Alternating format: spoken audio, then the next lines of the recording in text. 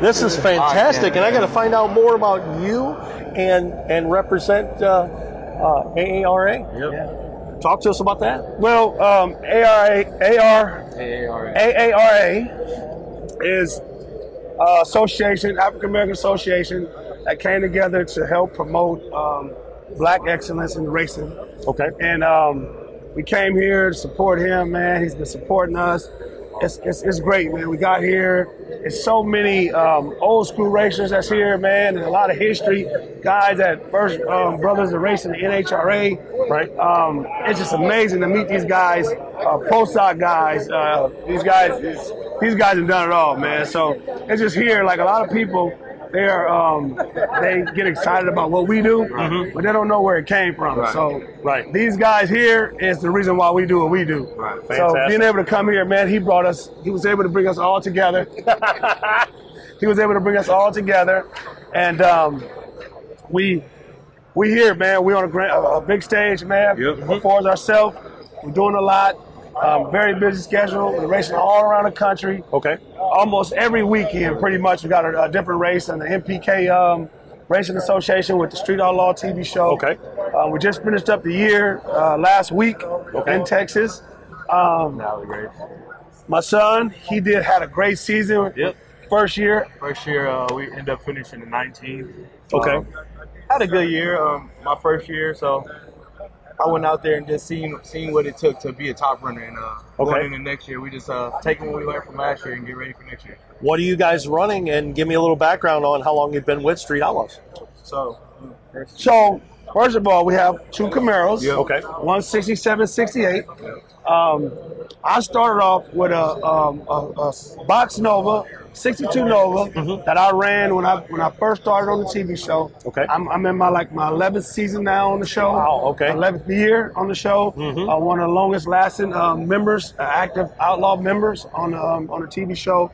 I ran for a long time, man. I race on the street, we race on the track, just wherever there's racing at, I'm there, man. I put a lot of work in, and my kid was coming up. He'd been racing, he'd been driving, and I say, there's no better place to introduce him to the world out here on the street outlaw world, and brought him in.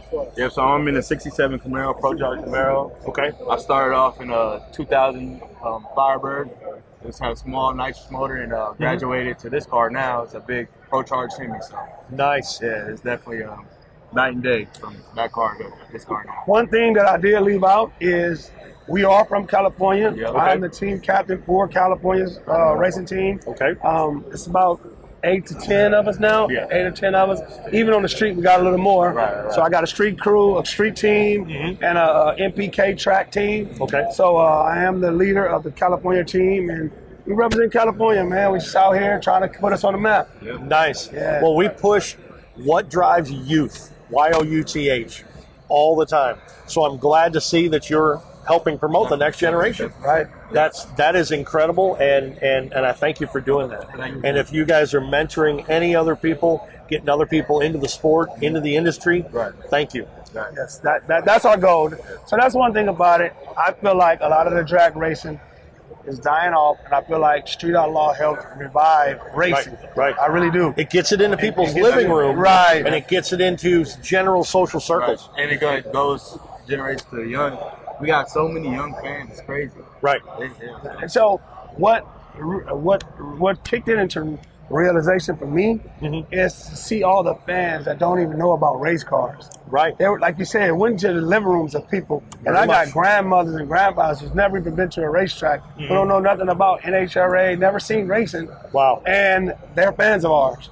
So I just know that it has a lot of reach, and it's reached a wide variety of people, and it allowed us to continue the sport. Now with the youth, like you say, all the new fans and the young kids, yeah, knowing that they can relate to cars that they went to school with, the scrap car that their mom and dad had, pictures they used to see. Right. So yeah, And the different types of vehicles that the next generation is being interested in is sparking interest in the older generation as well. Because I see everybody that says, I don't want to work on that because that's quote unquote a new car. Right. Or it's a late model car to somebody that is current day, it's 30-year-old car. Right. And having you introduced or interested in a G-body or a third-gen Camaro or Mustang or anything like that, that's great. And people that are over 50, they see that as a used car. That's right.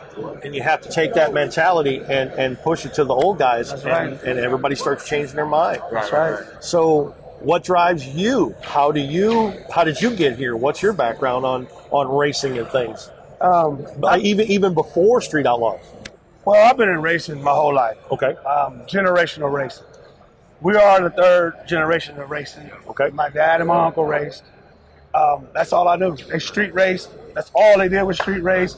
I even still have their 68 Camaro at home in the garage. You know, I kept it on the wraps because my whole life, man, that's all I knew was racing. I knew racing and playing basketball, two things. And racing a car was the most amazing thing in the world to me growing up. You know, and when I would go to my family house, they would hear me sounding like a race car. I was 2-3 years old, and they would yell at me, "Keep that noise down." But that's all I knew, man. So racing is in my blood.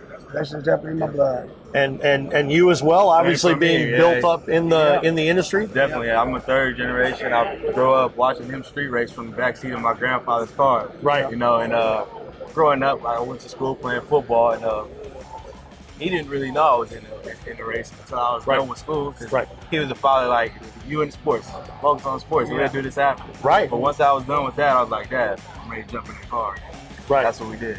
Yeah. And you just said, hey, I grew up with it. I'm interested in it. Yes. Right, exactly. Yes. Yep. Man, that's fantastic. And it's great to hear about the youth being interested in the sport. That is the biggest thing that we push. 100%. Yes. So it's been great talking with you today. I hope you enjoy SEMA 2022. Thank you very much. Yep. All right. Yep. Speed over to our friends at racingjunk.com and sign up for a Pro Club membership. Use the code GETOUT to receive a discount when you sign up for a Pro Club membership. You know, Jason, we sure get to talk a lot. Yes, and some of us more than others. Who, me? I'm not pointing any fingers. Yes, you are.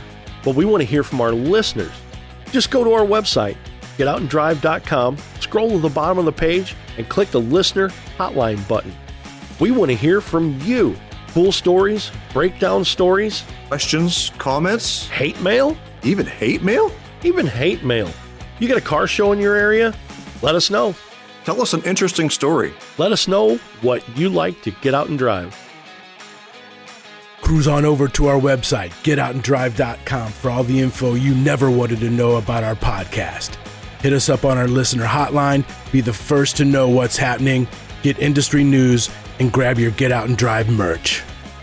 Connect with us on social media. Find us on Facebook, Instagram, and TikTok. Follow us on Twitter at Get Out and Drive Pod.